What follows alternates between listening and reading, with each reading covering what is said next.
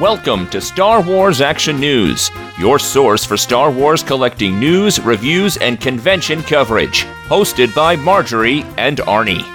Helping Star Wars collectors collect better.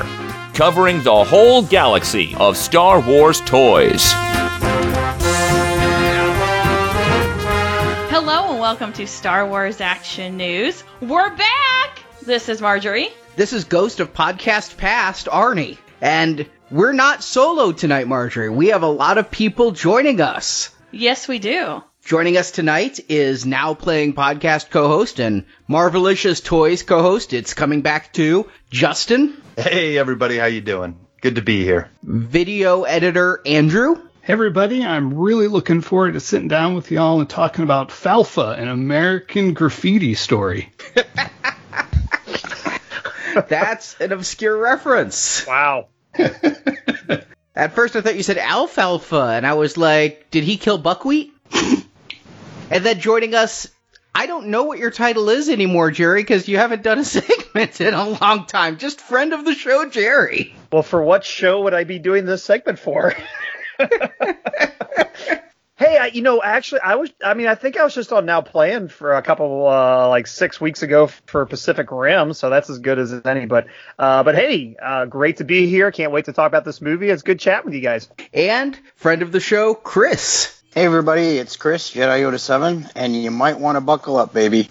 Yes, Solo came out, so we could not let it go by without commemorating it with a review roundtable. Let's go around just high level first thoughts. If you have, it's a game of Sabacc, your opening gambit on Solo. In reverse order, Chris.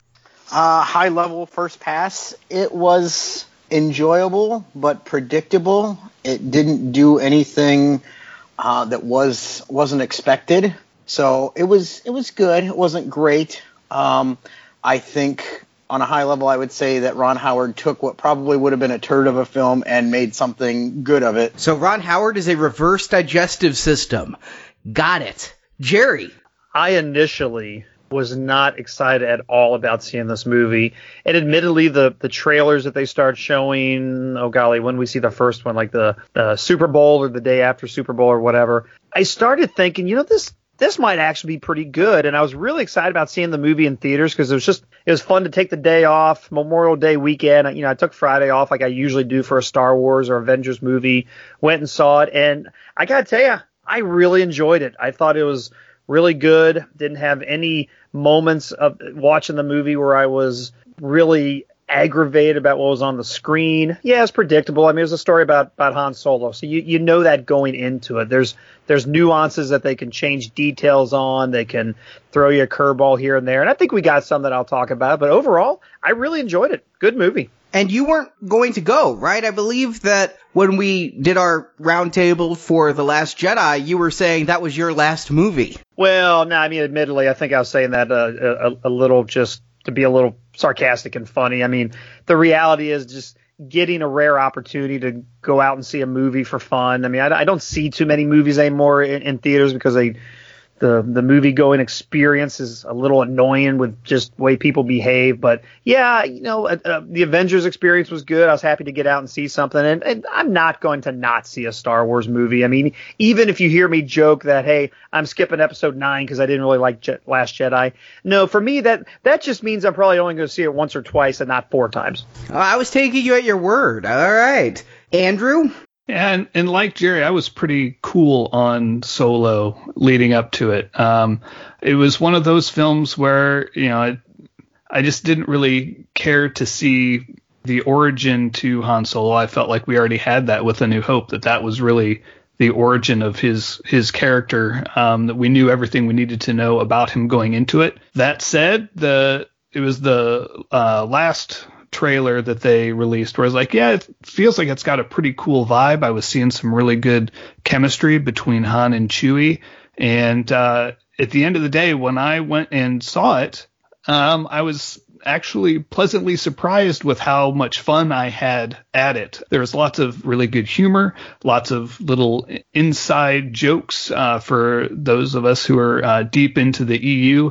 And at the end of the movie, I just had a giant grin on my face. So yeah, I really enjoyed it a lot more than I thought I would. Justin.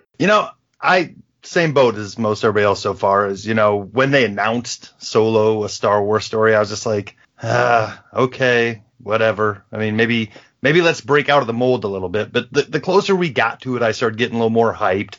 And I gotta say, I think the best part of this is getting Star Wars where it belongs back at the beginning of summer. There's something about late spring, early summer, and a new Star Wars movie coming back. It takes me back to the early days of being excited for Jedi coming out in a few months.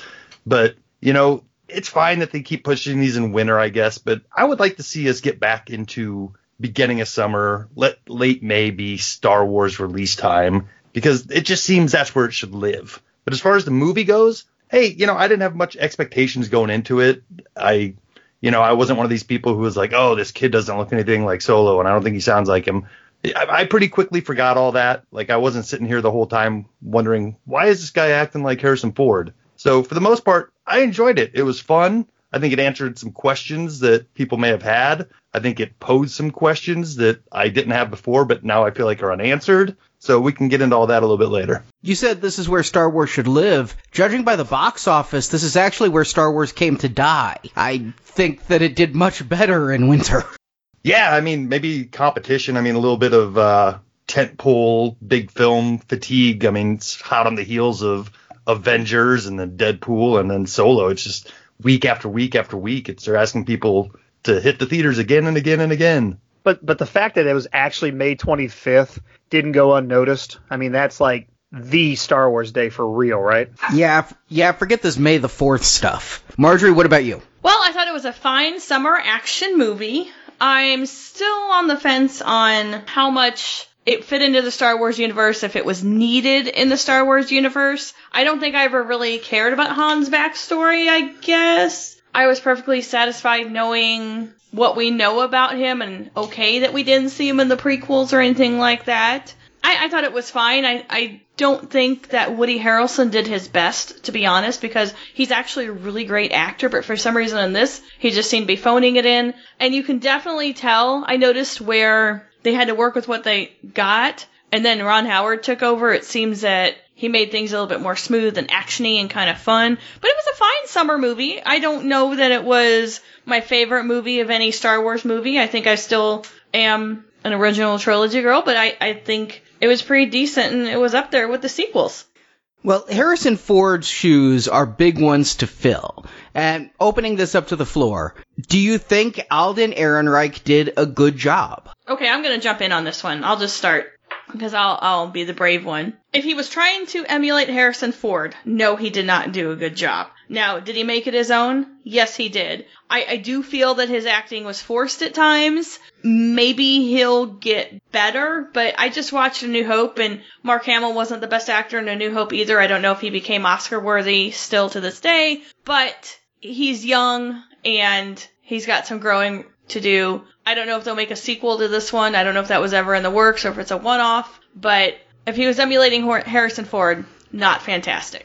I think there were sequels in the works. I don't think there are anymore. But wait a second. I want to point out something. It's not like it had a bad box office. It's not like it had, Ishtar bad. It cost $250 million to make, $150 million to market. They get approximately 60% of the global box office, and it's going to peter out at $400 million. They're not in the place where Star Wars is used to being. It will still make money by the time you take in the ancillaries, the video sales, the soundtracks, the toys, but Star Wars is not used to having the movies be the loss leader, is what I read in Variety. That budget also includes huge reshoots.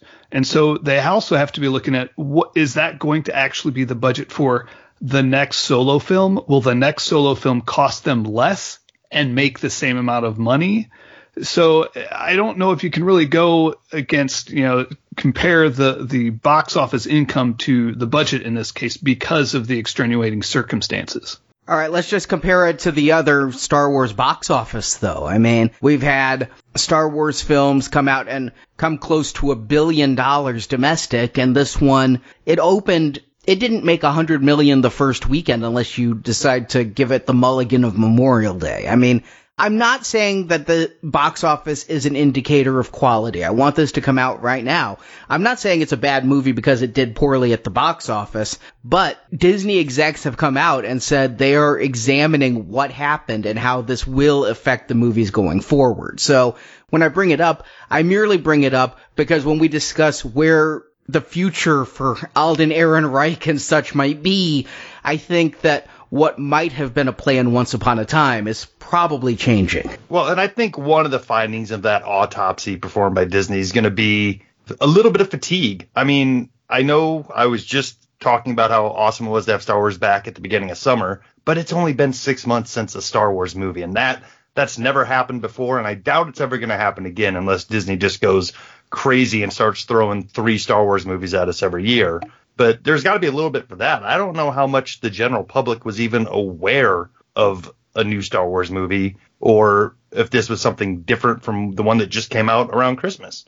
They're going to need to figure out the Marvel formula because Black Panther in February, Avengers in May, or I guess late April they changed it to, and Black Panther domestically is 60 million ahead of Avengers. So granted, Avengers is like the big saga film, right? And Black Panther was an Avengers story type thing. And of course, Black Panther's a new character that's fertile ground. There's a lot, and came out in February with, I mean, golly, that thing was #1 for like 5 weeks, right? So there's something to be learned, I think. Justin, to your point, I'm guessing that's one of the reasons why they pulled Avengers up a week to give it a little bit more breathing room between that, Deadpool, and then that and Star Wars. Disney's going against Disney here. Now, Solo won the weekend, of course, as you guys said, but Deadpool and Avengers still had some good crowds this weekend as well. I'd like to point out that the marketing for this one was not the juggernaut it's been in past movies. I mean, you had the Denny's tie-in, you had Solo Cups, but that was really about it, and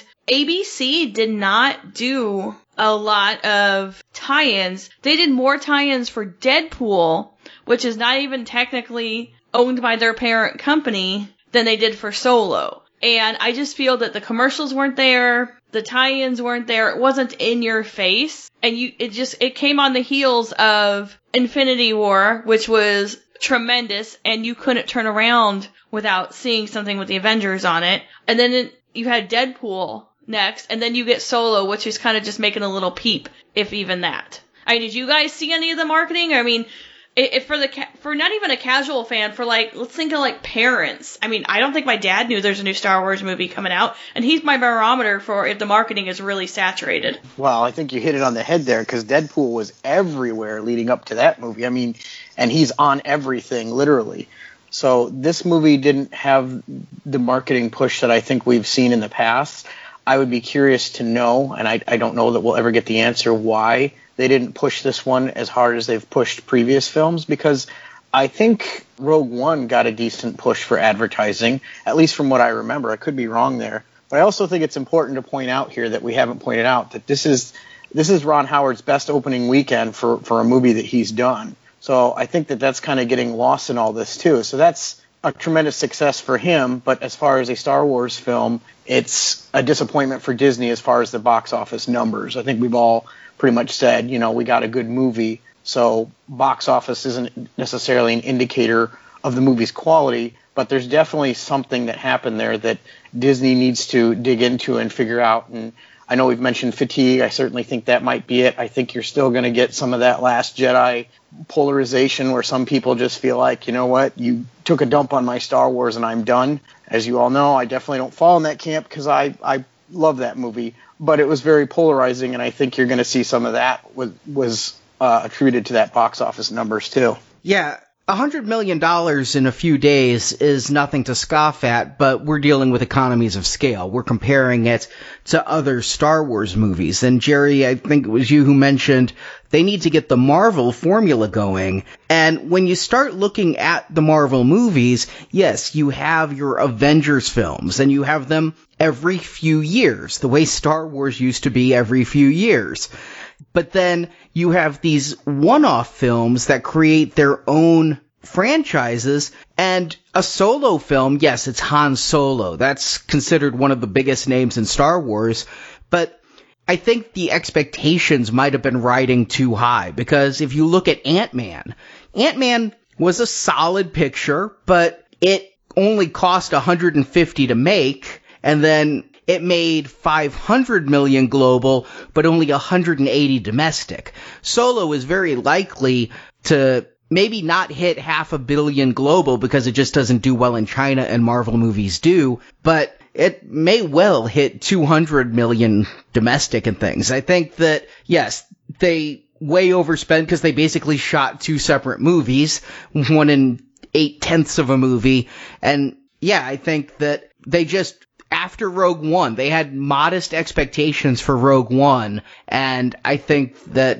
Rogue One kind of put them on, to use Han's term, delusions of grandeur. When Rogue One came out, people were still thirsty for new Star Wars. It was a full year after, Star Wars had just returned, and I think enough people were hearing about it. I think enough people were being told, hey, listen, this isn't Episode 8. This is a story that takes place right before the original Star Wars. It was a little bit easier to explain what's happening here. And then once people saw it, word of mouth, how Darth Vader's in it, and it's like that kind of made sense in a storytelling time. After seeing Solo, I had to sit down and do a little like Nathan P. Butler timeline golding to figure out when the hell this thing took place, Well, and the real oddball thing about this movie, because of all the production issues, remember Force Awakens, we got a teaser trailer 13 months before the movie came out. Last Jedi, I think, was, 8 months with the Celebration release of that. This one came out 4 months, maybe 3, whatever, one of the Super Bowl was early February. So there wasn't as much of a pull. And I think the realization that, the thing that Rogue One had for it is that you had Death Stars, you had Darth Vader. Everyone could really, I think, see that and know, like, oh, okay, I totally get where this takes place.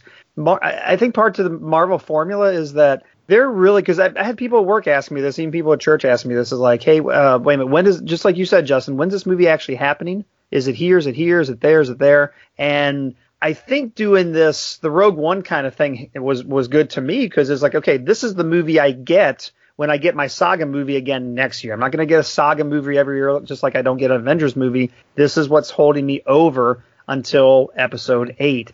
And they're going to have to figure out how to do that well, because with Rogue One and Solo not even being consistent with each other, I could see people not being able to keep up with this. That's how Star Wars stories are told, though. Ever since Return of the Jedi, that was the last time we had a movie release that was in sequential order, right? This is going to be the way it is. Like, you've got the Rian Johnson trilogy coming. We don't know when that is. You've got the Jon Favreau TV series, which is going to take place after Return of the Jedi. They don't like to tell their stories in chronological order. I'm fine with that, but I feel like Disney maybe doesn't have a roadmap, and they're a little apprehensive to put out a movie out of order without an instant grab for the general audience. The first one was the Death Star. That was the grab that let people know, hey, this is Star Wars. This one was Solo. But what they should be doing is telling stories about, basic stormtroopers, things that are going on off screen during some of these time periods, instead of trying to, shoehorn in characters' backstories that we may or may not have been asking for. Yes, Justin, thank you. That's what I want from them. I mean, we have this gigantic universe to play in, and we're staying in this tiny little corner where everything is still interconnected, and the time frame for me doesn't so much matter. I could see maybe with the general audience where someone would get confused. By the end of this movie, they're really going to be confused, and we'll get to that. But I mean, we can talk about the timing and where it fits in the timeline, but I don't think it's that. I think you need to tell an engaging story, and I think people want something new. I mean, we're talking Boba Fett movie, and I'm just kind of like, okay, do I need a Boba Fett movie? No, I kind of feel the same way about that as I did when we first started talking about Solo. let me see like a special commando unit of stormtroopers. Let's go back and see, the Jedi and the Old Republic. I mean, you have all this time that you could explore, and we just keep hanging around in the same corner of the galaxy. Well, you brought up the Boba Fett movie, and it very well could be that this Solo movie could be the start of them kind of settling in this time frame between Revenge of the Sith and A New Hope. You've got the rumored Boba Fett movie that could easily tie in with, Solo, since he's now going off to Tatooine to be with Jabba. And you've got the rumored Kenobi movie, which also ties into this, which also ties into that mysterious character at the end of Solo. I very well could be that they do have a roadmap and that this is kind of the launching point for that. But I think it's something they're working out as they go, because Rogue One is an outlier here. Justin, you said you want stories about Stormtrooper number 1. You kind of got that with Rogue One. That was Rebels number 1 through 7, just trying to get the Death Star plans. But I agree with what you guys are saying. I don't know how much the roadmap has been working out. I don't know how much is proactive and planning versus reactive. But I think I'm talking to some of the most ardent Star Wars fans I know, and when we had a movie every 3 years, it was something to really look forward to. And for us, there was never that big of a lull, right? I mean, we had the movie come out, then we had the video release late in the year, and then we still had toys coming out for the next year, and we had books, we had video games, we had stuff that kept it going as we built back up to a movie 3 years later. And is it me, or do the current movies, quality aside, it doesn't feel as special, does it? Because they're just coming too fast. Well, I think for me, a lot of that is because of what brings a lot of us together here is Hasbro. Hasbro doesn't have the time to support any of these movies with a full line. I mean, the stuff we got for Solo was already done and in production well over a year ago. And who knows where the movie was at that point and what these characters were. So for us to ever get a full movie line of figures I feel like that's a thing of the past. And that's what kept us going for those 3 years in between episodes before. I think, to add to your point, Justin, we had 3 years in between movies. So we had time to anticipate the next movie, literally after we walked out of the theater, to start anticipating what the next movie might be when we knew that there was one coming down the road. But we also had those 3 years to familiarize ourselves with the movie that we just saw, the dialogue, the little ins and outs, the background character that you're not going to see the first 2 times that you watch the movie. We catch all that. And then, to your point, we get the huge line of figures where, we're going to start to get into some of these really ancillary background characters that were on screen for 2 seconds to really make the collecting part of it rich and fun. And we got I think 5 or 6 new figures in the first wave of 5 POA 3 3/4, and in the second wave we get 1 Solo figure, and that's Moloch, right? Otherwise we get Leia and we're getting Snoke because the other new figures and everything else is a repack carry forward. Same thing with the 6-inch. We're just not getting that breadth, and some of that is, like you said, Hasbro does not have the time to we're on to the next movie, we're on to the next one, so they don't have time to put out a huge line. I'm actually looking forward to this break in between to see what Hasbro is going to kind of give us to fill in the gap. But it kind of feels like it's just so abrupt, and then we're on to the next one. And we don't even get Wave 4, because by the time we get to Wave 4, they're like, oh, nope, that's an online exclusive wave because we got to move on to the next one. So I think that kind of takes away from the overall experience of I have 3 years to submerge myself in this movie and anticipate the next one. But to answer your question, Arnie, it is losing some of its specialness. It just... I was like, oh, man, we're already in May. We're going to see Solo. I feel like we just got over Last Jedi. And some of that is because we're still discussing Last Jedi in some places, and because that was so polarizing. But it just feels like, boom, here we are again.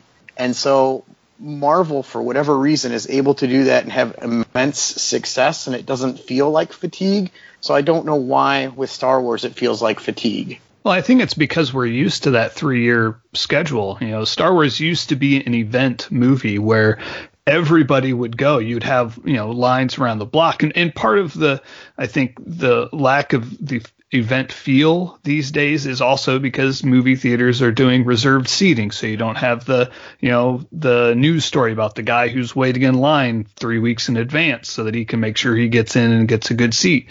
I think that there's just culturally, we're shifting away from event movies. And because we're used to Star Wars being an event movie, when you go to the theater opening night and it's not a completely sold out theater, it feels strange, and it feels almost like a letdown that you don't have people hooting and hollering throughout the entire movie in a completely packed space. It feels strange. I'll agree, but I do want to point out, Force Awakens for me, full theater. Rogue One, full theater. Last Jedi, full theater. Solo, just under half a theater. So, and that's kind of what I'm seeing online. So it seems to be, in particular, it was this movie that didn't draw, because from what I've read online and heard from other people, they had full theaters for the other 3 Disney films. It was this one that didn't get the draw. So, maybe now we're just starting to feel the fatigue. But you're right. We've been conditioned for 3 years, and I think us as the older fans are like, yes, I would be perfectly fine if they said we're going back to every 3 years, honestly, at this point.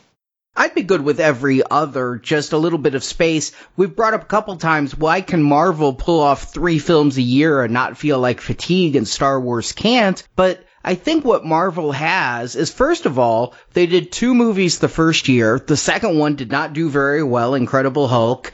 And then they took a year off, and then they did 1 movie. And then they did 2, then they did 1. They ramped up to it, right? They whetted our appetites at the beginning. And then their movies feel very different. When you say they had 3 movies, Guardians of the Galaxy, Spider-Man Homecoming, and Thor Ragnarok were all 3 really distinct films last year, weren't they? I didn't feel the same thing out of any of them. And the same thing with Black Panther.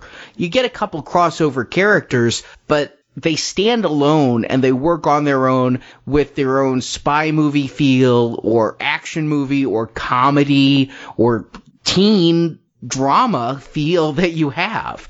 So I think the problem right now is a Star Wars film is just one thing, a Star Wars film, and they haven't reached out to different genres. And it sounds like Lord and Miller were trying to take it into the realm of wacky comedy, and Kathleen Kennedy was like, no. And if the shower scene with Chewbacca is any indication, Kathleen Kennedy was right. Yeah, I feel like this movie was the one that I was expecting to really feel different. They talked up how Rogue One was going to be this war movie and it was going to, be gritty. Well, we all saw how that turned out. It was pretty much just like a Star Wars movie. But this one, I think that they got close to having it feel different. It's not big and epic. It's a lot smaller of a feeling movie, and it's a heist film, so that's different. Although they kind of tried to do a heist in Rogue One, but this was focused on that typical trope of here's a group of not so good guys who aren't on the straight and narrow trying to steal from people, and I think that they started going that way. I just don't know if they didn't go quite enough in that direction for me as to what I was hoping they were going to do. But I think that they're starting to maybe with this movie move in that direction.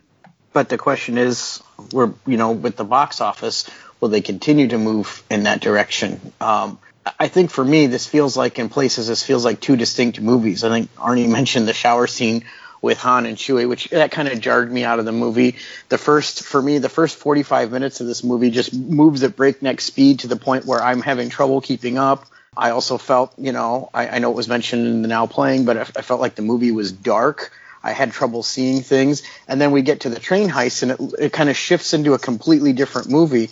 And so there's parts of the movie that it feels like 2 different movies in some places. And that was hard. After the train heist, I felt, when we get to the train heist, I'm like, okay, it starts to kind of hit its groove. I'm okay. But for me, that first 45 minutes, I've never done this in a Star Wars movie. This is the first Star Wars movie I've ever looked at my watch. And I did. And I looked at it just before we were at the 45-minute mark. And I'm like, oh, my gosh. I have another over an hour of this movie. That's how I felt after 45 minutes. I'll say this for the movie. I never found myself being bored with it. There was always at least plenty to look at on screen, and I do appreciate everything they put into set design and the world designs. We got to see what Corellia looks like, at least some of the shipyards. You know, we finally got to see Kessel. That was pretty cool. I mean, there's a lot of visually good things going on in this movie. So at the very least, the look of it, except for some of the darker parts, I can see what people are saying where it was dark. I mean, it wasn't, to me, it felt like they were trying to go for seedy underground and like over or underexposed the shot a little bit. But yeah, I wonder if they're going to clean that up for home release. I will say this to your point, Justin, is that, and I said this kind of when people asked me online and whatnot, I honestly feel like visually this movie felt, in the Disney era, felt more like Star Wars than any other movie we've seen. The final battle of Rogue One withstanding, because I think that does feel like Star Wars, but through and through visually, this movie felt like Star Wars more than any of the other Disney films. So do you guys want to nitpick a little bits and parts here? Because it sounds like for the most part everybody enjoyed the movie. Nobody outright hated it. Am I right in saying that? Yeah, but let's talk about what we liked before we hit the nitpicks. How about that? Yeah, we've been pretty negative up to this point. Let's hit a high note. I got to say, I love the actor that they have playing Chewbacca, and I'm really glad that he got a lot more screen time here than he has in the 2 sequel movies so far. This guy really does embody Chewbacca, and I don't know if it's a form of mimicry or whatnot, but he's got it. I really believe that that's the same Wookiee that we've always seen on screen. I agree. I forgot it wasn't Peter Mayhew. I think even though this guy doesn't have that gait, when I first saw Peter Mayhew in person at Celebration 2 walking down the hallway, I was like, oh my god, it's Chewbacca's walk. And you don't realize Chewbacca has a walk until you see somebody doing the Chewbacca walk and not in the costume. While he doesn't have that walk, the body language, the head movements, absolutely everything was perfect. I think he was tremendous. I also think Donald Glover is a national treasure now who should get his own Lando movie. Yeah, I'll agree with Chewbacca. I really do like this new actor. He actually was at MegaCon. I was at MegaCon the Friday after this came out. Unfortunately, he wasn't at MegaCon until Saturday and Sunday, and we were only there for the one day. But I really would have liked to have I'm not an autograph guy, but just had some interaction with him, because I thought he did great as Chewbacca. And Chewbacca actually has, stuff to do in this movie. And Lando, Donald Glover as Lando, it was excellent. I loved him. He really channeled that character, and some Billy Dee as well. Really I can't pick on any of the characters in this. I personally really liked Rio and L3. I was a little bummed that, they both get killed off as quickly as they do. And with Val, we don't really get to know Val very much. I think maybe that might be the one character where we could say we don't know very much. I think, so I like the characters here. I like what they did. And, I think everything worked as far as the characters go and the actors that played them. If you had to pick a weak point, I thought Woody Harrelson was fine. Maybe there's some parts where Paul Bettany playing Drayden, but I think that's just the weak villain role, that he had to play. I liked Paul Bettany. I liked him as charming villain versus we've seen so many authoritarian villains in Star Wars, right? It seems every villain plays that same note. We've never seen one who's smiling and happy and yet ready to gut you with his lightsaber vibroblade. I thought he was good. Alden Ehrenreich, I kind of think he had some work to do. He and Kira just didn't win me over. I didn't feel any chemistry between them. I didn't feel like either of them were characters I was really invested in. I was going with Alden Ehrenreich as a character named Han who shares the same name but otherwise no relation to a Han that Harrison Ford used to play. I was willing to go with it like that because I just didn't see him as a young Harrison Ford, but I just didn't get a whole lot from either of our two leads. I actually liked their chemistry. That's kind of what sold me into the movie right from the get-go. There's a scene when they're in that Lady Proxima's underworld where they first meet up, and they have that, that very 1950s movie kiss, right? Very PG, and it was just, I don't know what it was, but it just felt like one of those, movies of the 1950s where, there's these two young kids and they've got nowhere else to go but up as far as they're concerned. They're going to take on the world, and nothing but optimism and the street racing. And I really liked that part of their relationship. And that's the moment where it's like, yeah, I think I'm gonna have fun with this movie. I definitely enjoyed the characterization both of these actors brought. Alden Ehrenreich he's not doing a Harrison Ford impression, which is fine. And for the most part, I went along with it, and I really wasn't pulled out of the movie ever thinking, oh, geez, here's a guy who's acting like Han Solo. He was Han Solo for this movie. But I really enjoyed Qi'ra's character. I really know her from Game of Thrones mostly. And this was a different role for her. She got to be, a little bit different, but maybe not so different. Her haircut was different.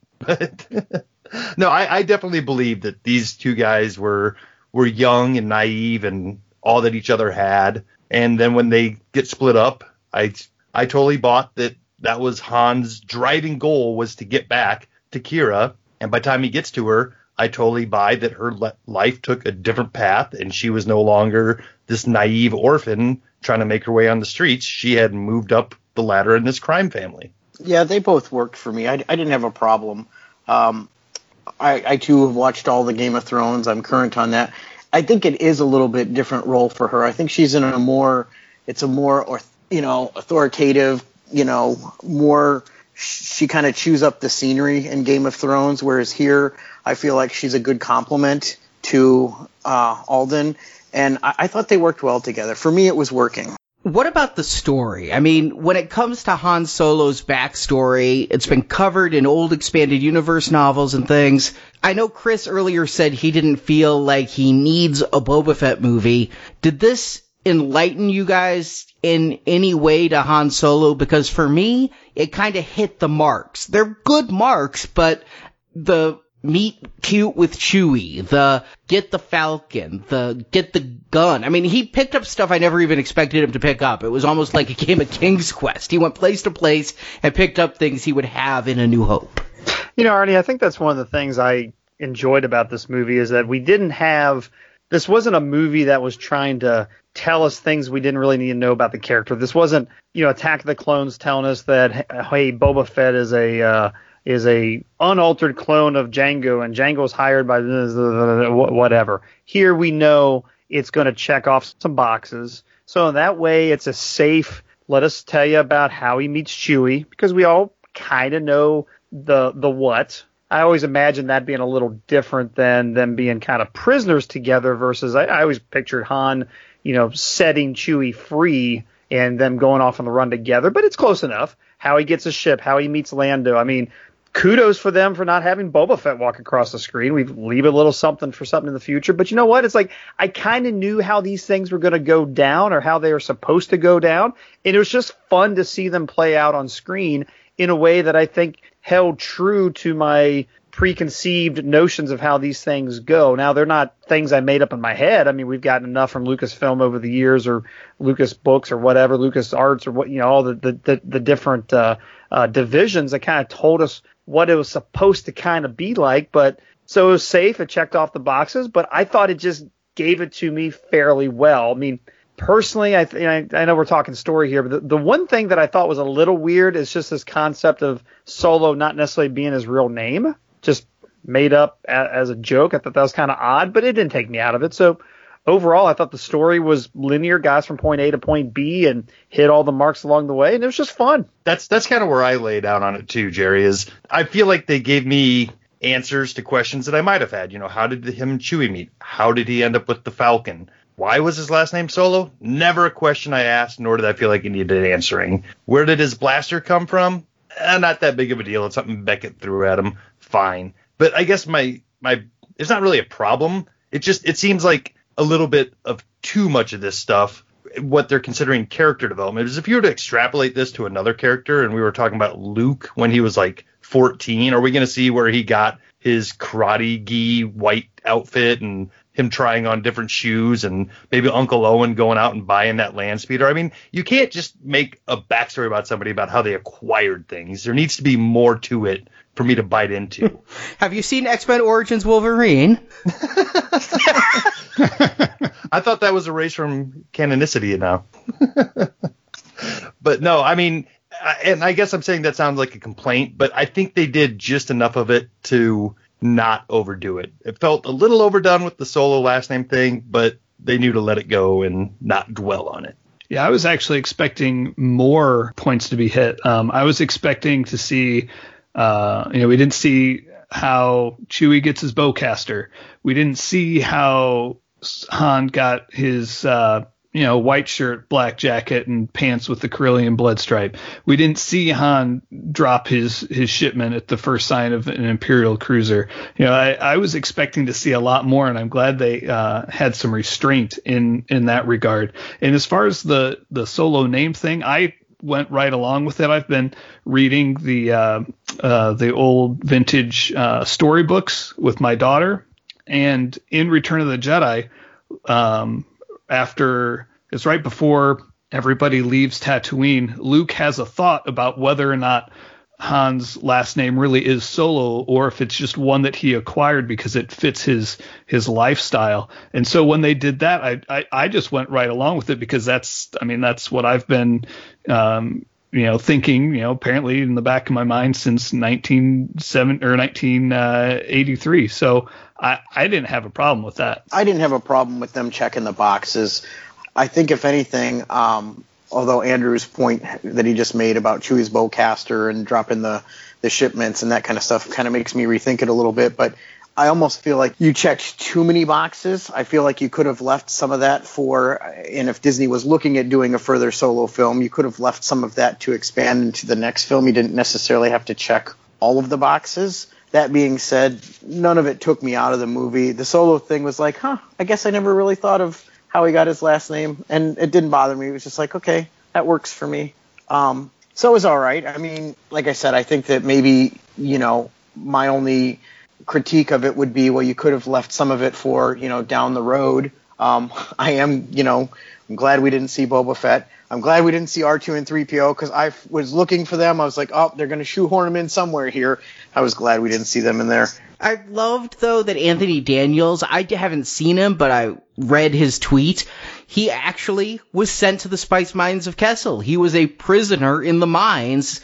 He wasn't C-3PO, but Anthony Daniels was there. Yeah, I caught him on my second viewing. I saw him. He's got like this, long stringy hair, I think, and he's, telling everybody, this way, during the big revolt on Kessel. Yeah, it was fun because the first time I saw it, I heard his voice, but I didn't catch where it was coming from. But the second time I was looking for him. I guess that makes him the Stan Lee of Star Wars then. He's been in every one, right? Yeah, he's perhaps the only person to be in every single film, and this was his second unmasked role after Attack of the Clones being in the Outlander Club. Though I may have to give the Stan Lee nod to Warwick Davis as well. He's playing the same character he was in episode 1. Yeah. But hey, he got lines in this one. A line? Not as many as Ron Howard gave him in Willow, but yeah, he got a line. I mean, Clint Howard had more, but...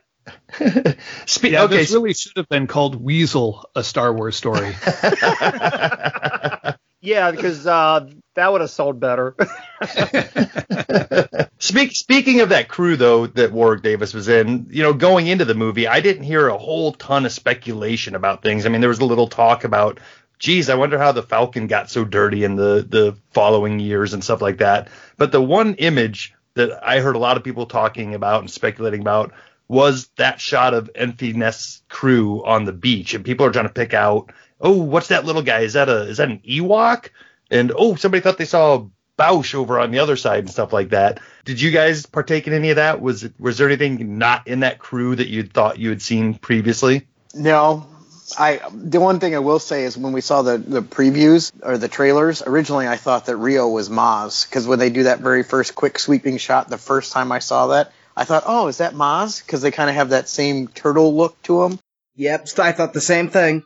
Yeah, with Enfys Nest Crew, I didn't really speculate on any of that. I didn't, I kind of thought it was interesting, but I didn't really sit there and try and figure out who was who. That was Two Tubes, right? From Saw Gerrera's crew? Yeah. Is it Two Tubes? Because I've heard it's not Two Tubes. I've heard it's his brother. They all look the same. There's two of them in Rogue One. Didn't the book say it was, though? The whatever visual guide or whatever came out. I thought something actually confirmed it. I don't know, but whoever it was, it had the exact same outfit as one of the two from Rogue One.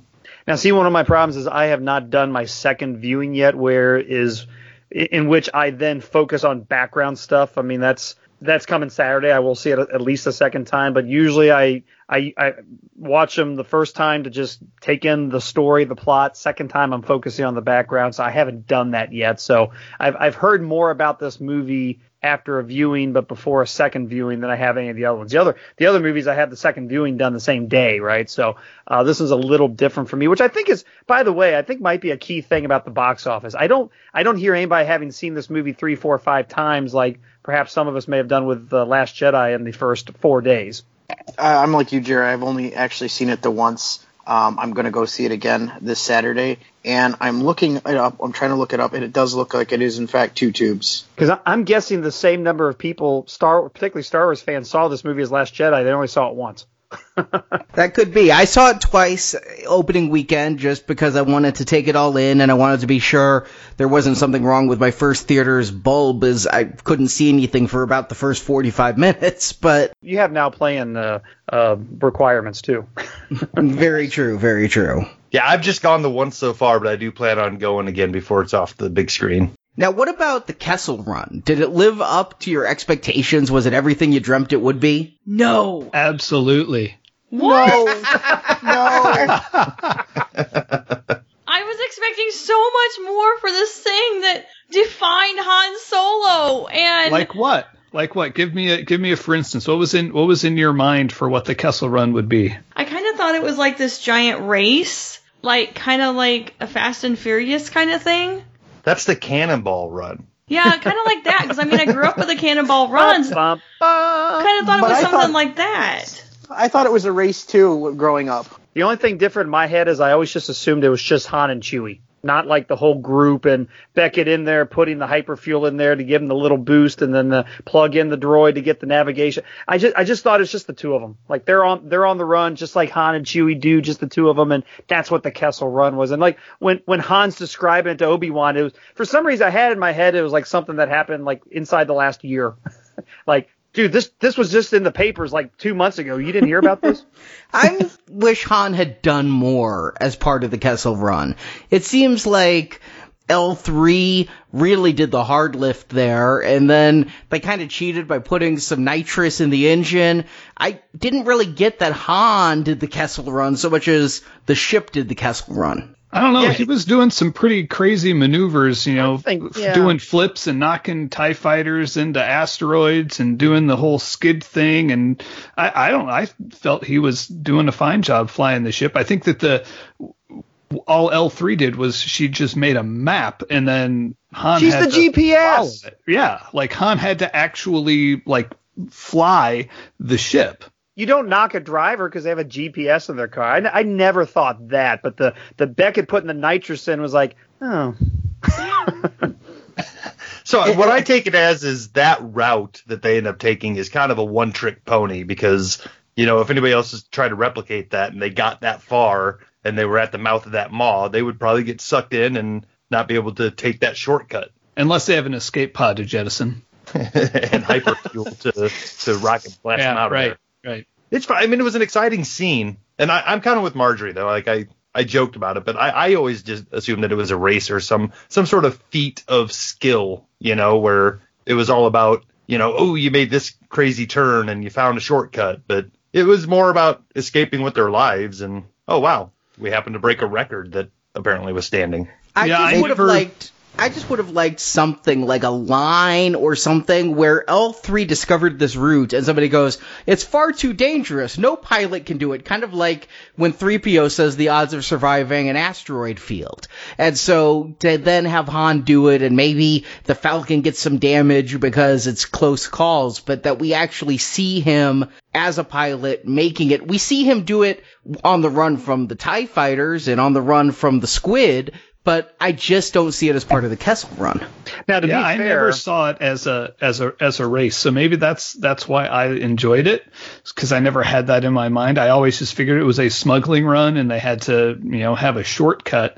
I never saw it as a race, so maybe that's the difference. Now, to be fair, when Han's bragging about it at Mos Eisley, he says the Millennium Falcon was the ship that made the Kessel Run. He didn't say he had anything to do with it. Yep. Exactly. But True. The kind of ship Arnie's was point, able to do it. kind of to Arnie's point, what I would like to have seen is maybe, I know we didn't spend a lot of time with Imperials here, but they were being chased. I wouldn't mind like a shot to the bridge of a Star Destroyer and somebody saying, "Sir, they're gone." And somebody's like, "That's impossible. They made the Kessel Run in less than 12 parsecs." Some sort of outside verification that what just happened actually happened, rather than some people on a ship who are now telling a tall tale to people around the galaxy. Yes. They had to have made it within, that whatever, the 12 parsecs, because the whole thing is that the coaxium, or I like to keep saying is the coaxial cables, the coaxium, is going to explode if they don't get there soon enough. So the fact that they got there soon enough tells me that they did do a shortcut. There was no tall tale, unless you count Han's, rounding it down. Sorry, and even Obi-Wan has on Mos Eisley this look of like, yeah, right. I mean, Alec Guinness kind of sells like whatever. So the fact that it's not verified, or the Imperials, I think, Justin, honestly, I think if you showed a little scene of the Imperials like that, since they haven't really been focused, that would just been a little awkward. But yeah, at the same time, it's just kind of fun that that's Han's story to tell, and some people are going to call it for being BS, and people will be like, no, we were there, it really happened, and whatever. It's the big fish story. And he's so cocky about it too. It's the first thing he does when he gets off the ship is start telling strangers, Yeah, I made the Kessel Run in 12 parsecs. Well, it does eventually get, it does get around, because Rey even has that line in The Force Awakens. It's the Millennium Falcon, the ship that made the Kessel Run in 14, and he corrects 12. her. Yeah. So, it's obviously the story has gotten out. It's out there. It's, over the years it has made its way through the galaxy, and people have heard of it. This is a galaxy, though, at that point, who can't even verify that Jedi existed. Well, that's true. So who was your favorite character? I'm going to say mine was definitely Jon Favreau. I'm not too big on Star Wars pops. I get the ones I like, but I came really close to buying that pop just because Hasbro has not given us a figure, dang it, in any scale. I ended up really loving Chewbacca, and Chewbacca's always just kind of been there, like, a great dog or something, but I fell in love with the pop with Chewie with the goggles. It is so stinking cute. Admittedly, I'll have to just say that I really liked how everyone came together in the ensemble piece of it. I think everything clicked. Everyone had their role. Of course, the movie's called Solo, but it's part of having Chewie doing the right things and Lando doing the right things and the Falcon being a character and, hey, we're going to Kessel. We're doing the Kessel Run. Those are all the things that reminded me that this guy playing Solo was Solo. And so to me, that was a big help. They're truly, I think, a good supporting cast for what this movie needed. And I can't tell you, I really can't answer that question. No one stood out to me. It was just like, hey, they all blended very well. I'll answer kind of the same way Arnie did. A lot of these guys did a really good job, and it made me feel like I was watching a Solo movie. But who's the one that I hope they make an action figure of? Yeah, Rio. He's one of the most unique looking aliens we've seen in a while. He says Wookiee instead of Wookiee, which is awesome inside of a Star Wars movie. Yeah, I'd like to see a figure of him. I think I tipped my hand a little earlier when I was talking about I wanted more Rio in the movie, so I would say Rio. Since you guys have already said it, a close second for me would be L3. I know that it's kind of a little bit of a beat for beat with K2SO, but I feel like K2SO was more sarcastic, and she was like more in your face about it. So I just kind of like that. I like kind of the play that they had there with her leading this revolution of droids. It was just kind of funny. And then to see, you know, I kind of liked how Lando got all broken up about, sexuality thing aside, you know, got broken up about you know, her getting shot and then trying to carry her. I mean, that moment, he sold that moment to me. I was like, oh my gosh, I felt horrible for Lando. You know, I'm like, oh, his friend here just, you know, and he's broken up about it, like to the point where Han has to go get him because he can't function. Yeah, you keep Lando away from my pans, damn it. But I really liked the droids in this. Just the droid designs from the two little battle bots that were fighting where they meet Lando to all the different droids. The Gonk droid dancing on the panel that was sparking during the droid rebellion. I just loved the little droid designs in this. There were some wind-up toys at Disney Parks online site that I've ordered that are in the 3 3/4 inch scale. Yeah, they're going to have a little wind knob of those two battle bots, but I just had to have them for my figure collection. Yeah, talk about a missed marketing opportunity. Where's our BattleBot app to tie into this? Make your own Star Wars related droid and take it into battle. Or rock'em sock'em with the two droids. Yeah, they only had 5 months, and they thought that Episode 8 would be, and rightly so, the larger marketing opportunity. One thing that Steve Evans said about this movie is they have the rest of the year to continue to market for Solo. The video release will be happening in the fall, and then you've got the holidays. There's not another Star Wars movie for, 19 months? They have time. Maybe we'll get lucky and they'll throw together a Chewie special for around the holidays, where he goes home. Life Day. Holiday Special 2. Am I the only one who thought Mala was going to be in this from the Holiday Special? Because in the trailer, you see Chewie put his head up against another Wookiee, and that Wookiee was a freaky looking Wookiee, right? Like no hair on face looking. Oh, but it's perfect though. They're stuck on Kessel. I mean, they're malnourished. They haven't seen the sun. I mean, I'm guessing it was something like, hey, we got to whip together a costume and fill in the scene. It's not perfect, but to me, it matched. Like, these Wookiees aren't in great shape. They're not Chewbacca strong right now. Now, I loved your comment on Now Plan. I mean, I don't know how the heck they got off the planet, but Chewie got them out of the cave. No, I mean, you're right, Arnie. That you nailed it. That's Shaka. I mean, grown up and now working on Kessel. That's. But no, I was hoping to canonize Mala. I really was. I thought for sure the way that they embraced in that quick scene in the trailer that was somebody that Chewie loved and had to leave because he's going to go serve his life debt. But no, it was just a random ugly Wookiee that they fought side by side for. No, wait a minute. Speaking of checking the boxes, we never heard that life debt phrase, did we? No. No, we never heard it. It has never been said, though. It was never in any of the movies. Episode 1. Yeah, the Gungans have life debts. Yeah. That's a little odd. I figured that'd been the, especially since Han apparently speaks and understands Wookiee so well, which, I mean, we always figured you understood it, but interesting. I don't know. I kind of like it that it's not a life debt. It makes the relationship a little bit more real, I guess. Like, it makes it more meaningful that he's choosing to go along with Han than, having to go along like Jar Jar did with. Oh, that's fair. And Qui-Gon. Yeah, that's fair. Yeah, sure. I mean, the picture the holiday special painted was a little jacked up. It's like Chewie is just like abandoned his family for the most part. And shows up once a year for life dad. Day. Exactly. Sends a child support check once every 4 or 5 years, whatever. He's a trucker, a drug runner, and it's wartime. I mean, I think he's lucky to get home that often. All right, Justin, you wanted to nitpick. I'll give you the floor. All right.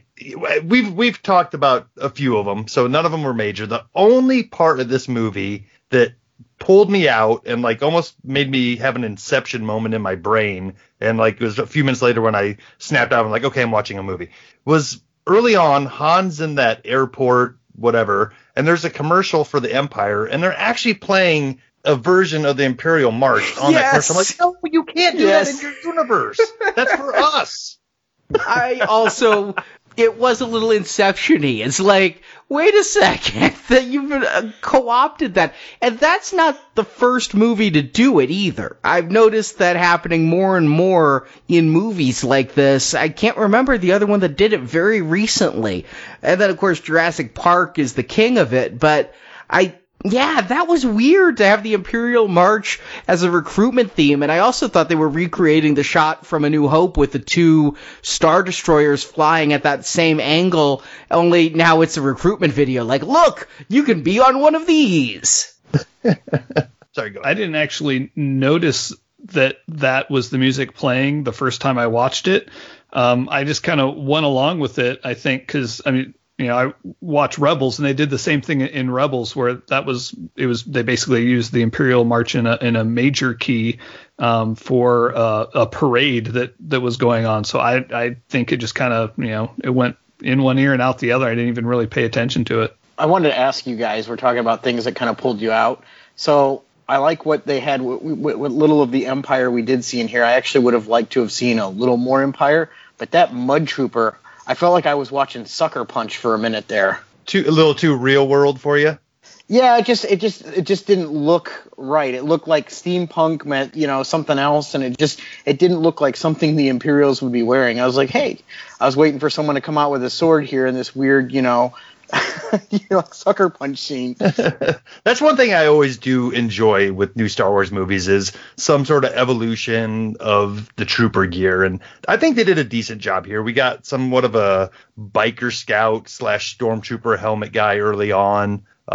We had those mud troopers, which if you look at it, it's almost like a precursor to snow troopers. They got a lot of the same armor pieces, yet some of the other parts are brought in from Scarif troopers. I think whoever designed these did a good job of grabbing pieces that felt of the world. But the one thing that I found funny was one of the few figures we have gotten is a Mimban stormtrooper that is it's just basically a stormtrooper with a cape on. So I was expecting them to have some sort of role in the movie. Nope, they're just kind of in the background as you walk by. Do you guys know what I'm talking about? The stormtrooper with the black cape? Yep. Yeah, the one that's really muddy, really dirty. Yeah. I still am trying to figure out what the infantry was on Mimban if it's not stormtroopers. I thought stormtroopers were the infantry. You mentioned that on Now Playing, and it got me thinking that I vaguely recall as a kid, and I don't know if it's from Topps trading cards or storybooks or whatever, but kind of hearing stormtroopers being like the shock troopers, like maybe not the grunts you send in there at first, but the ones that go in to get the job done sort of type of trooper. So I've heard that distinction over the years, but I think it's certainly evolved in, Imperial ship lands, the door opens, stormtroopers come out. So, golly, if we're talking about like the universe feeling too small or whatever, I mean, I never once questioned that there's a arm of the infantry ground military that's not necessarily a stormtrooper. I mean, they're Army versus Marines. I don't know. So I never questioned that, but it's an interesting observation. Yeah, I almost can kind of take it as like they're the lowest of the low, right? I mean, heck, the Empire is so desperate for these ground troops that they will basically just take anybody at a spaceport who says, "Hey, sign me up." They obviously need to cut back on some of their spending because they're making a giant battle station. So maybe these are just the cheap cobbled together armor that they put together on these poor guys who they're just shoving out there to get killed. I mean, it's basically the same armor Veers was wearing on the AT-AT at Hoth. So, I mean, it exists somehow. I mean, that right. Looks like more officer armor because he's not on the field, but in case there's a stray blast, he's protected. But I accept. It was fine. I didn't question it. All right, if we're going to nitpick, I guess I have one minor quibble. Or by minor quibble, I mean major freaking problem. Darth Maul? Really? Yes. Who's that? Yeah, I'm sorry. Why can't he just Maul? Dead? He's just Maul now. It's like he's like Madonna. Yeah, or Cher. The artist formerly known as Maul. Yeah, I saw him. just to level set, who here watches the animated stuff? Me. From time to time, I do. I know he brought back to life. I saw all the episodes of Clone Wars with him, except for like the last couple. Did anybody on this call not know that he would be alive in the quote-unquote canon? No, I explained it to a couple people.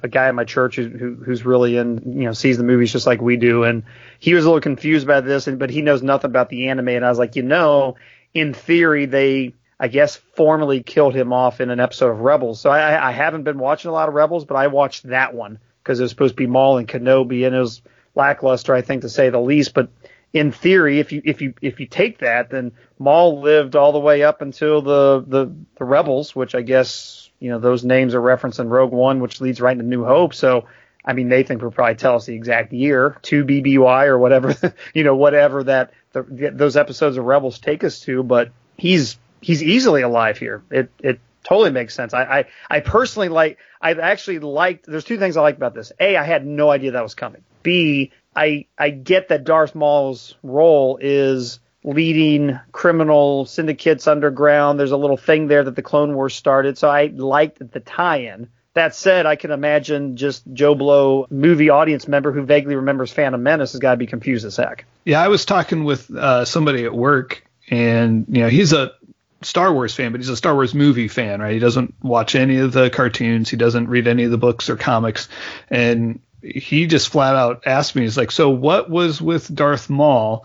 And I said, I explained it to him. And then I asked him, how did you feel in that moment? He said, well, I was a little confused, but I figured that it was just a hook for a future movie. And so when I left the theater, my first thought was there are going to be a lot of people who are going to be really confused by that. I wonder if, because we know so much about the Star Wars lore, if we're kind of blowing it out of proportion as to what the non-big-time Star Wars fans are going to take from it. Andrew, I like how you had a discussion with your coworker, like you were talking to one of your children about something that had happened that had confused them. So where did he touch you at? Yeah, like that. So how did it make you feel? Show me on the doll. Well, it was a legitimate question I had. I just wanted to, because I know how I felt. I was shocked. I couldn't believe that they actually were, putting Darth Maul in a movie without any sort of explanation as to why he's there. So I knew how I felt. I was just wondering how somebody who didn't already know that he was alive would feel, and that's why I asked what I thought to be a very legitimate question. Thank you very much. It's not legitimate. I just think it's... I kind of had to explain it to Sarah because she was like, what is Maul doing there? I mean, she knows that he was in some of these cartoons, but, I could see where that was confusing. I think on one hand, it's kind of cool that for those of us that are so invested in the Star Wars lore that we kind of know, but for your general movie-going audience, that had to be really confusing. And my second point is, and this is just my personal opinion, I feel like, you know what, I'm so tired of them parading Maul out. I feel like it's fanboy service, and I'm tired of it with Maul, and I feel like they do it. They've used Maul over and over again to do that. And so for me, I saw him, and it was just kind of like, sigh. See, that's where I'm at, is you can do that kind of fan service in a cartoon, and I'm going to give it a little bit more leeway because it's a cartoon. And I know that they say it's the new canon, and I feel like this is them throwing down the gauntlet, like, we told you it's all mattered and connected and everything. The new canon, you need to keep up. You need to watch our cartoons and our Jon Favreau TV series, and you need to subscribe to the Star Wars Netflix streaming service we're going to be offering in 2 years and all of it, because if you don't, you're not going to know what's going on. But you know what? That actually doesn't work. Trying to leverage power over your fans is not a good way to do it. I think that it's just confusing to the casual fan. It's frustrating to the ardent fan because it does take storytelling down a notch. Now we're in a comic book or a soap opera. I'll allow comic books and soap operas to bring Spider-Man, Captain America, and Stefano DiMero all back from the dead. I bet that's the first time those three names have ever been said together. I think so. Sadly, I knew forthcoming autobiography. You guys all know who Stefano is. I like that. Yeah. Well, I can't wait to see next year's Avengers then. Admittedly, that's at least going to be explained, whereas this, robot legs, spider legs, he survived the fall, it's all very nebulous, and now he's a crime lord. Is that Darth Maul's career aspirations? I'd like him to do one of those tests where he gets the 4 letters for his personality to see if that's really what he's meant to do. The disc It's test? the Myers-Briggs.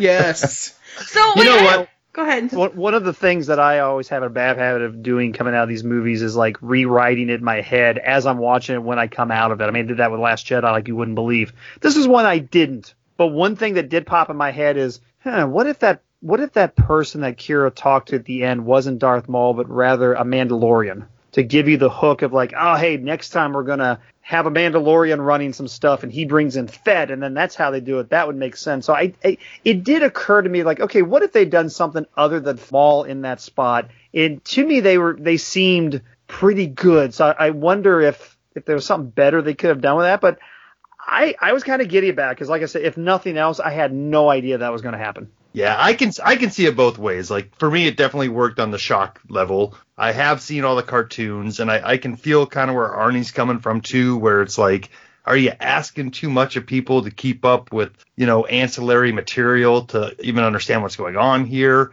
But I'm gonna put a little bit of that fault on Rebels. I think the story with Darth Maul still being alive and then going through different stories and taking over Mandalore and stuff like that they explored in Clone Wars, even with the Savage Opress and him having a duel with the Emperor late in the series there. That was enough for me. I didn't need him coming back in Rebels as the old master and then ultimately meeting his demise with Obi-Wan on Tatooine. That to me felt fan servicey and too much Maul. So if that didn't exist and this was the next time he popped up after Clone Wars, I think would be a little bit more powerful. And to me, this is where I actually recoil when I read people online going, Dave Filoni needs to take over. Get rid of Kathleen Kennedy and give it to Dave Filoni.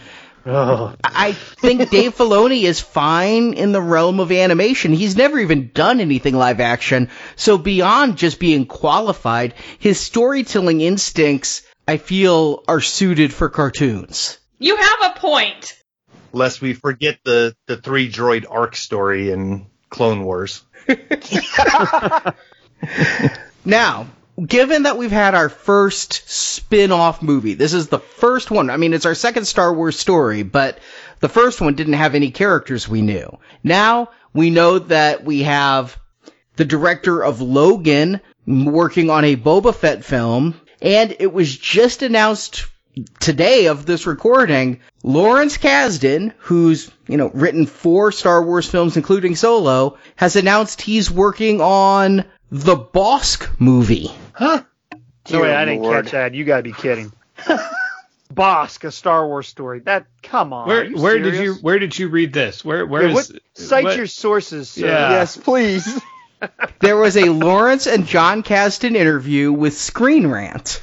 And according to Jonathan Kasdan, who is Lawrence Kasdan's son, he says, quote, yeah, he's writing the Bosk movie. Aura Singh is another character that comes originally out of the prequels. She was a great bit of design. She became a total bit of cosplay fun, and I thought this is exactly the kind of person that would beef up Beckett's reputation. So, yeah, he's saying that Kasdan is working on a Bosk film. Oh, dear Lord. That's got to be tongue-in-cheek. Yeah, There's exactly one person excited for this, and that's Mary Franklin. There might be one other. There's another Bosk focus collector I know. Kevin. Okay. I like Bosk. I think he's a cool-looking character. Can he carry a movie? I don't even know if he could carry a comic book series. only if he behaves the way he did in Robot Chicken, and you've been bosked. I have to say, his short story in Tales of the Bounty Hunters was pretty lame. He couldn't carry that. I think you guys are being unfair. I think he's strong enough to carry books and movies. I mean, he's got to school? Yeah, I mean, home from the store. Does he speak basic? You know what? I don't get why. You know what? We've seen. There was the rumors last year at D23 about the Obi-Wan movie. There's been rumors online that Ewan McGregor is working out. That is the one movie that I actually want. Please, let's announce that. Of all these, story movies of characters that I actually, would like, that is the one that I want. And yet they keep beating around the bush about announcing it. And it hasn't really been much of a secret that it is in some form or another in the works. I don't know, man. Fans didn't react to the idea of a once great Jedi now fettered off in seclusion. I don't know. Story. You could make it work. I mean, there's a way to write that and make it work. It'd be cool if Solo, Fett, and Obi-Wan were actually connected because they all kind of end up in the same spot.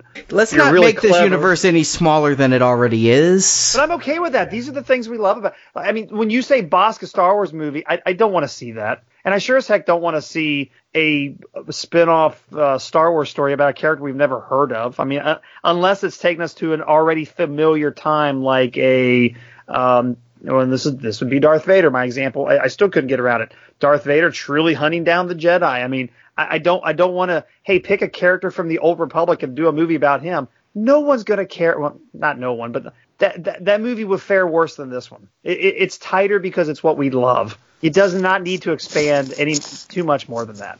Especially when you're only talking, hey, do one movie a year and you'd be okay. That's still only a finite number of movies, even if they go 20, 30 years with this. We don't have room for Stormtrooper number 7 who served on who bombarded the Tantive and what he did the day before. And yet that might be one of the best. I think there's room in there for someone we haven't heard of before you to focus on, or a group of people. Like I said at the beginning of the show, what about and I know we've kind of seen them in other places, but we've never really seen them on the big screen. You could do like a specialized Stormtrooper unit, and you could kind of make it like like the Navy SEALs of that, and do something with that in the Star Wars universe.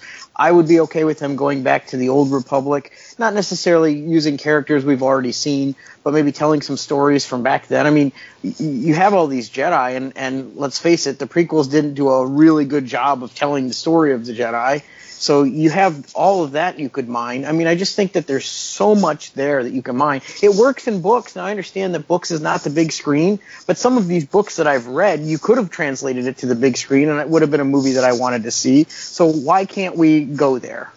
I mean, it seems like that time frame right now is the most fertile ground, the period between episode 3 and episode 4. That's the area that they want to play in. And I kind of hinted at it earlier that I think Disney needs to be a little bit more bold and maybe move away from focusing on characters that we know. And, I'm going to bring it back to the original Force Unleashed. I thought that was a pretty darn good structure for a story. Vader having a secret apprentice during these years that we have no idea what was really going on. I think there's something there that, if they wanted to tell a story with Darth Vader kind of off to the side, not mainly about him, more about his apprentice and what he's doing, I think there's some fertile ground there that could really hold a story or, a 3-movie arc. But your guys' last 2 examples are still all inner circle. It's what the Jedi were doing. Okay, it's Jedi. We're familiar with that. It's Darth Vader and his apprentice. That's still all within the tight inner circle. And at least that's how I'm interpreting what Arnie said was those to me all still group into something I'm familiar with. I'm familiar with what the Jedi did. I'm familiar with what Darth Vader does in the background. Maybe I don't know the exact story, but it's Darth freaking Vader. That movie would do well. Justin, I totally agree with that. Here's the thing is, they're damned if they do, damned if they don't, because episode 7 and 8, they tried to move away from original trilogy characters and give us new characters, and a lot of people complained because they don't like the new characters as well. Rogue One, people walked out of that movie going, well, they were okay, but I'm never going to see them again, so it doesn't really matter. So I've never really heard anything positive or negative about the Rogue One cast. I've heard a lot of negativity and some positivity about Rey and Finn and Poe and Rose and Kylo, but I think that they're afraid to go with new characters. They want to play on our nostalgia. They want to go, hey, remember this guy you liked when you were 8? Let's sell you him in a movie.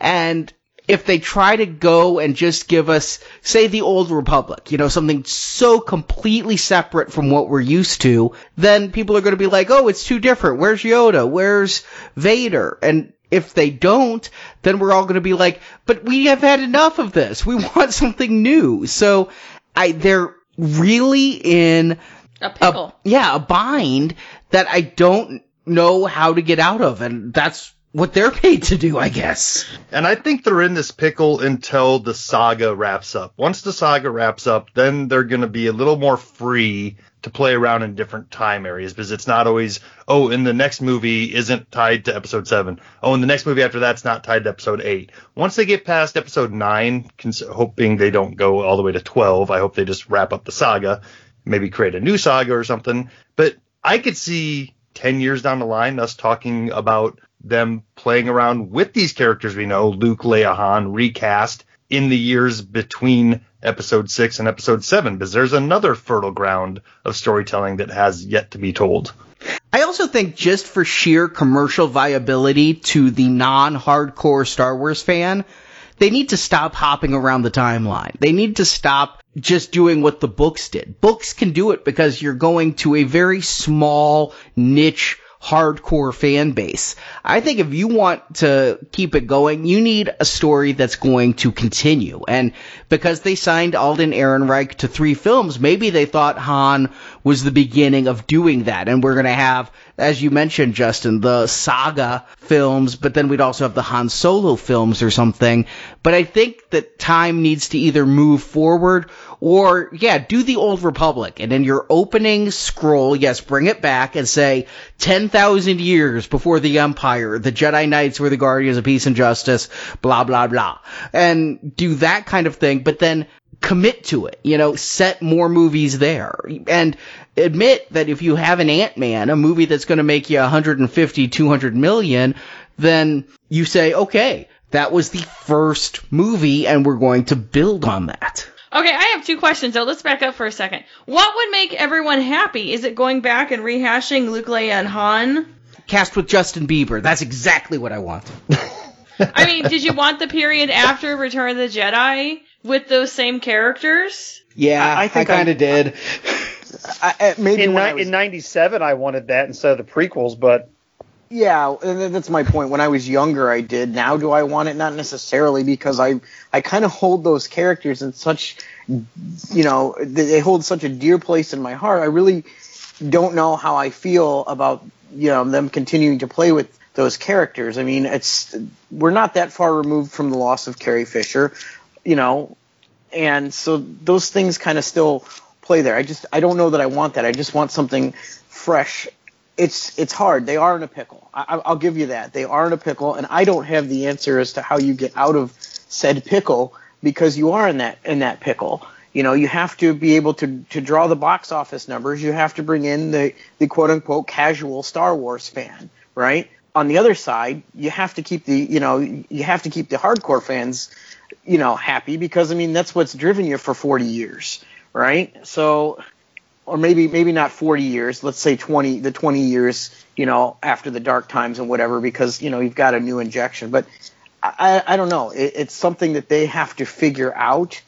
And I don't envy the position they're in, but we got to get something fresh is the way I feel. And I'd like to say I enjoy the movies that have been put out under the Kathleen Kennedy Disney era. I have my problems with all of them, but I also have my problems with the prequels. That doesn't make me not love them. I think with time, these new movies, with repetition, and I think, as was mentioned, more toys and more exploration of these films and these characters in non-cinematic ways will allow me to adopt these films into my family the same as the prequels. But I really think that they need to make a bold gambit here. And you know what Marvel did early on, and you got to admire the balls of it. They said after Iron Man and Hulk, hey, guess what? In 2 years, Iron Man 2. After that, Thor and Captain America, and then we're doing Avengers. They gave us a roadmap for what they called Phase 1. And as soon as that came to a close, they gave us a roadmap for Phase 2 and then Phase 3. So we knew where to place our interest. It really was a great marketing tool for us to go, oh my God, Thor 1 is really important. And I think if Star Wars came out and did that and said, this is what we're doing, we have a plan and we know what's going to work, and they have something going on behind the scenes. They got Rian Johnson to do a trilogy. When, who, what? They're not letting us know. And God, the way they go through them, maybe Rian Johnson will be fired before a frame is shot. God knows Colin Trevorrow, as he's talking about Jurassic Park, says that working on Star Wars and all of that has ruined his love of the films. So he describes nightmare working conditions. So who knows what'll happen? But I think they need to tell us as fans, we're going somewhere. We have a destination, because while I like these movies, I really do, so don't take this as the harsh way it sounds, I feel that Lucasfilm is doing about as well with Star Wars as Warner Brothers is with DC. It's like, well, we're going to try this, and we're throwing at a wall to see what sticks. Hey, Wonder Woman stuck. Let's go with more of that. Hey, let's also do Shazam. Hey, Suicide Squad sucked, but people like Harley Quinn. Let's make a movie out of her. I feel what you're saying, and I'm just kind of holding off judgment or hope, any of it, until the saga wraps up. If in 2 years from now we're sitting around and they don't have that roadmap, Arnie, then I'm going to have to take a hard look at what I think they're doing, because right now I'm giving them a little bit of leeway and slack. It's like they're in the middle of a saga, and yet they're trying to keep audiences engaged year over year. And I think these aren't necessarily missteps. It's just they're rushing the process without an end goal for us to be looking forward to. And it's kind of confusing to the general audiences, and it's a little bit much for us fans who like to marinate in these things a little bit longer than we've been given time to. You said given a roadmap, and that's something that I was actually thinking of when we just talked about it a little bit earlier, is that Marvel had this roadmap, and that's what I was going to say earlier, is we should – I agree with you. It would be helpful to have that roadmap. I think it would maybe put fans at ease, but also, I mean, you look at what those Marvel movies have done, and they have successfully brought in people who aren't necessarily comic book fans or people who didn't know who Iron Man was. I mean, Sarah was not into any of that, and I had to do a little bit of explaining, at the beginning of some of that, and now she's in, I mean, some of that is hiring the right actors and those types of things and being able to put a decent product out there. So I think that if we had a roadmap and we had a direction, we saw where it was going, I think some people would feel like at ease. At least where we're heading. So at that point, you can kind of make your determination if you want to stay on board or not. And I'm not suggesting that any of us are going to jump off. I'm just saying that I think it will put people at ease. I'm like you. I don't hate any of these movies. I like all of these movies, but the OT is still up there, and you still can't touch the OT. You haven't done anything close to the OT for me yet. So I would like to eventually see something that gets to that level. I don't know if we'll ever get to that level because it's my nostalgia is going to hold me back from personally getting to that level,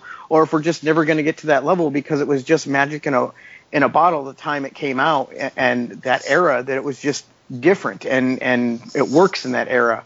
So it's kind of a mixed bag, It's kind of like your first car. You're always going to have a little bit of nostalgic love for that first car, even though the car you drive now has way better features and looks better and goes faster. There's always going to be something about that first car you put the keys in and drove around when you were young and naive and had a sense of freedom. So yeah, that's lightning in a bottle that's never going to be captured again. Well, and that's what Marvel's done. And Arnie, you mentioned, I think on Facebook or something the other day about, do they even know what kind of magic they're trying to capture? Have they seen the original movie? And the problem is you can't create that kind of magic because the trick's already been revealed. And Marvel, on the other hand, was able to create that first franchise set of superhero movies that has been this expansive. I mean, yeah, you had 4 Superman movies, but 2 of them were terrible, and they weren't really going anywhere. They were just sequels. This is Iron Man matters to what happens in Cap, and Cap matters what happens in Thor, and they're all going to come together in Avengers. And oh, by the way, once you see Avengers, me personally, go back and see Iron Man 2, and you appreciate Scarlet Witch's role in that better. So Marvel in 2008 had the ability to create new magic for that superhero movie that Star Wars can't redo because they already did it once. You already know what the trick is. The point is they got to do something that's marketable to the masses. But all I can say about Solo is, I guess maybe in the spirit of wrapping up here a little bit, is I'm just glad I enjoyed this movie. I mean, I had fun with it. And even if it doesn't become the $1 billion blockbuster and Disney scratches their head, 2 days from now, I'm going to go see this movie again, and I'm going to love the heck out of it, and I'm going to notice things in the background I didn't catch before, and it's all going to be fun to me again. And unlike Last Jedi, when I buy this on Blu-ray or 4K or something, I'll probably actually watch it. You guys have a good point, and I think it's worth saying, and really absorbing, because it's said flippantly all over the place. I see it on Twitter, I see it on Facebook. You're not going to get a movie that can inspire you as an adult with high expectations the way you could when you were 8 and you were just taken into a theater and whisked away to another galaxy. And I'm okay with that. But I definitely think some amount of perspective should also be brought to bear when it comes to the quality of these movies, because we last did our real sit-down conversation back when Episode 8 was new, and I am honestly saddened by the state of fandom now just 5 months later. It really feels like some of the longest-term Star Wars fans I know are fighting with other long-term Star Wars fans because of pro versus anti-Episode 8. It's all Star Wars. We need to get back to where we all realize we love Star Wars, and it's okay if you don't like a movie. Hear, hear. Agreed and agreed. I guess my final thought on this topic before we wrap up our thoughts on Solo is what Star Wars is missing right now is a Kevin Feige. We don't have that one person who's the keeper of the lore, the one who loves it all and knows it all. I thought maybe JJ was supposed to be that, but he made his movie and left and then decided to come back. And I don't think Kathleen Kennedy's that. She's the head of the business. But we need that type of person inside of Lucasfilm who is making sure everything is cohesive and gels and is on brand. Agreed. I think that is Kathleen Kennedy's role. It's what she should do. Keep in mind, she was a film producer on some of the greatest films of all time before she was given Lucasfilm. She was given Lucasfilm because she shepherded so many of Steven Spielberg's films to completion. That's how she and George knew each other, was because she did so much work for Spielberg. So I think that should be her role. I don't know that she's ever done anything this big before, though. And when you're dealing with Spielberg, you're dealing with a creative genius that maybe you need to keep on track, or maybe you need to hone an idea here or there, but now it's all on her. And I don't know, with all the firings and everything, that she has it completely under her yet. That said, Kevin Feige didn't have it all right from day one either. We got to give them time to find their role. And Kevin Feige, Marvel was its own company. It wasn't owned by Disney when they got started. Disney didn't buy them until they went, oh crap, these Marvel people are making billions of dollars. And whereas they bought Lucasfilm with every single person in the Disney shareholders meeting saying, we're going to milk that cash cow like it's Marvel too. Well, I'd like to say that I feel that if there's anybody that's going to have passion about it, Kathleen Kennedy is it. I don't think that if you brought in a complete unknown woman or man to do what she's doing, that they would have the same passion. I mean, she kind of rose to where she was. I mean, she was a freaking receptionist. Let's give her some props for that. I mean, I think she's come a long way and done some amazing things, but I trust her because I think that she's got it in her heart as to loving Star Wars, and she is friends with George, and Spielberg connection. She knows this genre, she knows this type of film, and nothing is going to be perfect right off the bat. Marvel made some missteps and some kind of like head scratchers. We're kind of like, Thor 2. Look at that. And then they totally redeemed themselves with Thor 3. You mean Guardians 2.5. But yeah, I mean, I don't know why she gets all the hate. Well, I do know why she gets the hate. It's because she's a girl. We're easy targets. But I think that she's got it under control. Crap's gonna happen. It's a whole new ball game. What they're doing. This whole Lucasfilm Disney thing is just brand new as far as a big studio buying another big studio with a huge established license that's dearly beloved. So I think it's going to be okay. Let them find their footing. In the meantime, we still get some fun Star Wars movies, and we get to hang out with our friends at Celebrations. If only our friends don't show up like the Hatfields and McCoys. Jesus. Oh, I know. Oh, yeah. The number one rule of, I think, being a Star Wars fan or just a fan of anything in life, don't be a jerk. So you're going to have OT fans on one side, you're going to have the sequel fans on another side, and the prequel fans will be the peacekeepers in the middle. Hey, yoo-hoo! Yeah, in the fact that even the sequel fans and the OT fans are both going to look at the prequel fans like, you wrong. I was going to say all 7 of them. Hey, now. I was going to say, So people who would identify only to be in prequel fans, come on, that doesn't exist. That's true. Only prequel fans. People maybe under 20. And we said it early on. I think we all talked about way back when the Disney acquisition was announced. I said it before, and I'm still going to stand behind it, is that when they announced that they were selling it, even before they sold it, I've always said that I could only see Disney being the custodian of Lucasfilm. And I stand behind that statement. I said it, like I said, before it was even a thought in the mind to actually sell it. And I still do believe that Disney is the custodian that can take it and do something, and they are doing something with it, but move it in the direction that it needs to go. I think you're right. We're going to have some missteps. We're not there yet. There's exciting things that are going on outside of the movie world, when the theme parks and the Star Wars hotel, and we can argue about pricing and those kinds of things later. But in general, they're taking it and they're moving it in a direction where I don't think Lucasfilm wasn't big enough to do that and to give us what we wanted. So I stand behind that statement. I think we're going to have some missteps. I think what's important, too, to remember, because, I have friends, Jerry's on the call, and he didn't like Last Jedi. I love Last Jedi. You know what?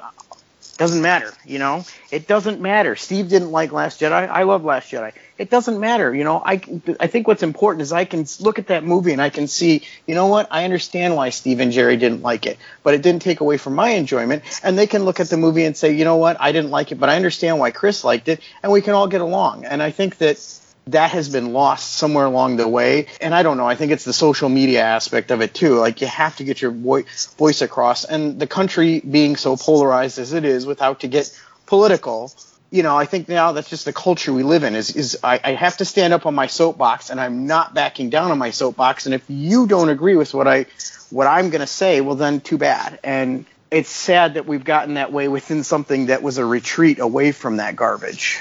Chris, I think everything you said is absolutely wrong, and I'm not going to back down from that. Screw you, Arnie. I'm with Chris. Don't think we None of can you edit guys are real fans.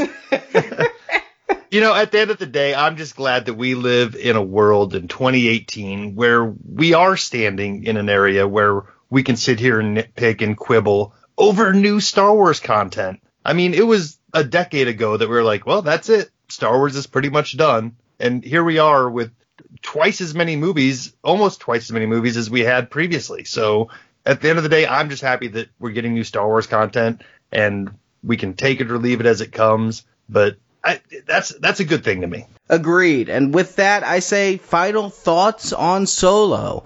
And we'll start with Chris. Final thoughts on Solo. It's a fun ride. It's a good movie. Like I said, I've only seen it the one time. I do expect that seeing it the second time this coming weekend, I will enjoy it that much more. I usually enjoy the films a second time because I'm going in without the expectations. I also was a little bit tired when I saw it, and we had a convention the next day, so I had a bunch of stuff on my mind. So I'm looking forward to seeing it again and just being able to just soak it in.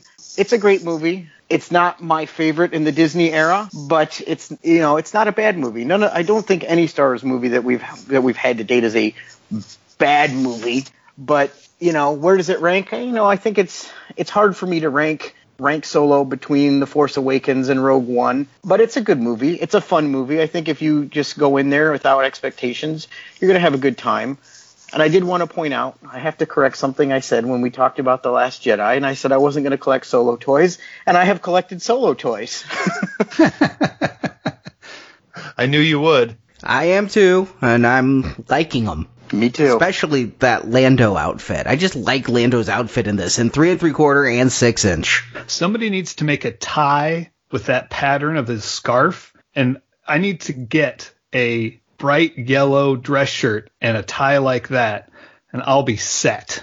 You ask, Think Geek will make it happen by Christmas. Yes, that's all I want.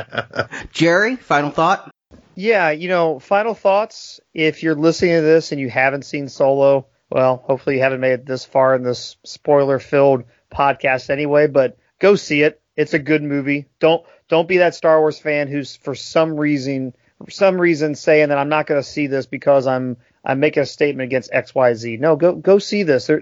There's no help to the Star Wars fandom to sit back and watch one of the movies be financially disappointing, even if it's not a bomb. Let's get it back to Star Wars. It's worth going to see. If you've only seen it once, see it twice. There's probably something you missed. So definitely a strong recommend. Oh wait, wrong show. This is more like a Reading Rainbow format, Jerry. Andrew, final thought? What I like most about this movie is, and it's kind of set my expectations on what I look for in any of these future, quote unquote spin-off movies, these Star Wars stories, is that it informs but doesn't impact the original movies. It's got little bits and pieces in there, little nuggets that can make you look at the original movies a little bit differently, but it really doesn't change anything. It's not going to have some big reveal where you're like, oh, well, that completely changes how I feel about, this character in the original trilogy. I like the little stuff like, Lando saying, mining colonies are the worst. Well, then he ends up being the Baron of a mining colony. And does he do that because during the mining colony revolt, L3 says that she found her purpose and he's trying to continue on her purpose? It just kind of makes you think about things differently. And it makes you look at how Han takes Rey under his wings because he kind of had the same upbringing, and she kept saying that she's trying to get back to Jakku where she came from, and he's trying to get back to Corellia where he came from. And I like that about this movie, and I hope that future Star Wars stories do that, because look, these Star Wars stories aren't going to be as epic. They aren't going to be as big as the episodic ones. If they continue past 9, they're just not. They're going to feel smaller. They're going to feel different. And I like that. And I think that's the strongest thing that I can say about this movie is that I appreciate what it brings to the table. And I'm glad that it didn't bring too much. Well said. Justin? Yeah, I'll echo a lot of what everybody's saying here. This movie, I'm not going to say it's great, but it's absolutely fine. It's a fun movie. It's not ruinous to Star Wars. It's not ruinous to the lore. It's additional information should you want it. It's more stuff for you to know about Han Solo, whether you wanted that or not. It's still a fun ride. The one question I didn't get answered, which I was kind of hoping to get a little bit of, is how the Falcon got so dirty on the inside over the course of however many years it is between now and the time we see it in A New Hope, because that thing was pristine. Lando kept a tip-top ship, and it was kind of cool to see extra spaces in there. We saw his closet, we saw some sleeping quarters. It was neat to see a character that we've known all these years, like the Falcon, all dressed up and gussied up and looking its best. And that, to me, that's worth the price of admission right there. Marjorie? It was a fun little movie. They got me in because it was Star Wars, and Han Solo, he's an okay character, not one of my favorites, but, I like Harrison Ford in the movie. I don't think that there was anything really wrong with the movie itself as far as what they were trying to do. I had some nitpicks over cinematic choices. I think that it suffered from the tumultuous director problems it had, and I don't know that Ron Howard was the right choice, but, there could have been a lot worse. He got it in on time and over budget. Yes, which is a good motto to have. But, I think it's kind of interesting. I kind of wish that it wasn't just a checklist of all the things that we know about Han. Blaster, check. Kessel Run, check. Met Chewie, check. Got the Falcon, check. It kind of just felt like cramming so much in there and we didn't get enough of the story, but it had a lot of action. Yeah, I was hoping that they did carry the score more over like what we saw in the trailer that had the good rocky sound with the guitars, but that really didn't come to fruition. But hey, all in all, it's a good movie. I'd suggest go seeing it. I don't know that I'm going to see it again in theaters. I'll wait for home video and watch it on 4K. All right, well, everyone, thank you for joining us, and we hope to have you on real soon again, because there's so much to talk about. Barges and vintage figures and so much going on in the collecting universe. Star Wars Action News is back. We're going to be covering it all. So until next time, may the pegs be stocked and the Force be with you. Hey, thanks, guys. Thanks for having me. Thanks, everybody. Always a good time.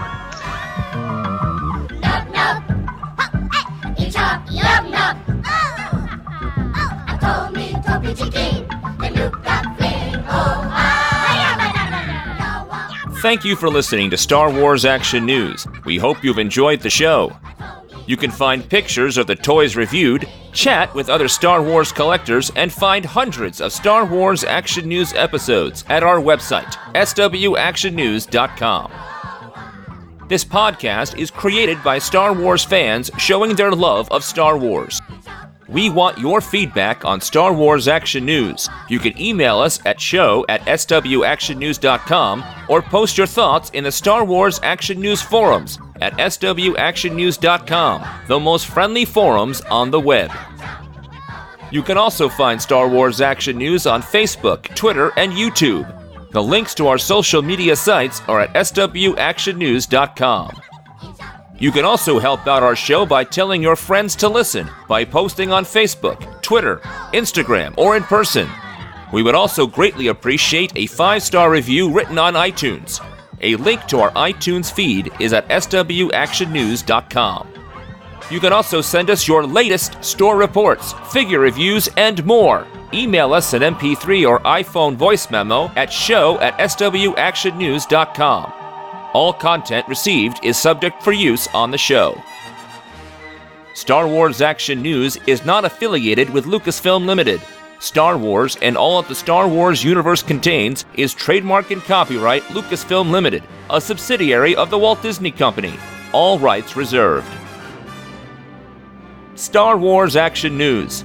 Now this is podcasting.